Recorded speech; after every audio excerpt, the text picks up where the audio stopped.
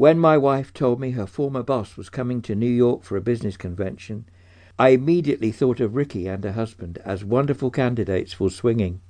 Neither Pat nor I had seen Ricky and Larry in over 15 years, ever since we moved from California back home to New York.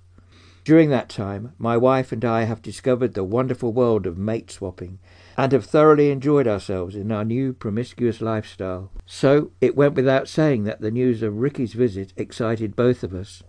My wife was anxious. "Do you think they'll go for it?" "Hey," I said, "you know what can happen. If they don't, we run the risk of losing two good friends." Sad but true. Over the years, we've alienated many friends who just weren't interested in swapping their mates. A week later, Ricky called from the hotel to say she had arrived and was dying to see us. It surprised us that not once in the conversation did she mention her husband. "What about Larry? Did you talk to him?" my anxious wife asked. Naturally, I didn't. Something told me he wasn't with Ricky.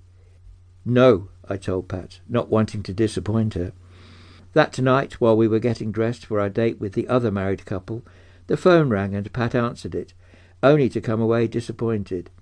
"Shit," she said after hanging up. "I have to go to hospital." As a nurse on call, my wife has been called to work at the most inconvenient times. This, however untimely, was one of those times that we dreaded. "You'll probably be there for only a few hours. Why don't you just meet us after you've finished?" I suggested, and she agreed.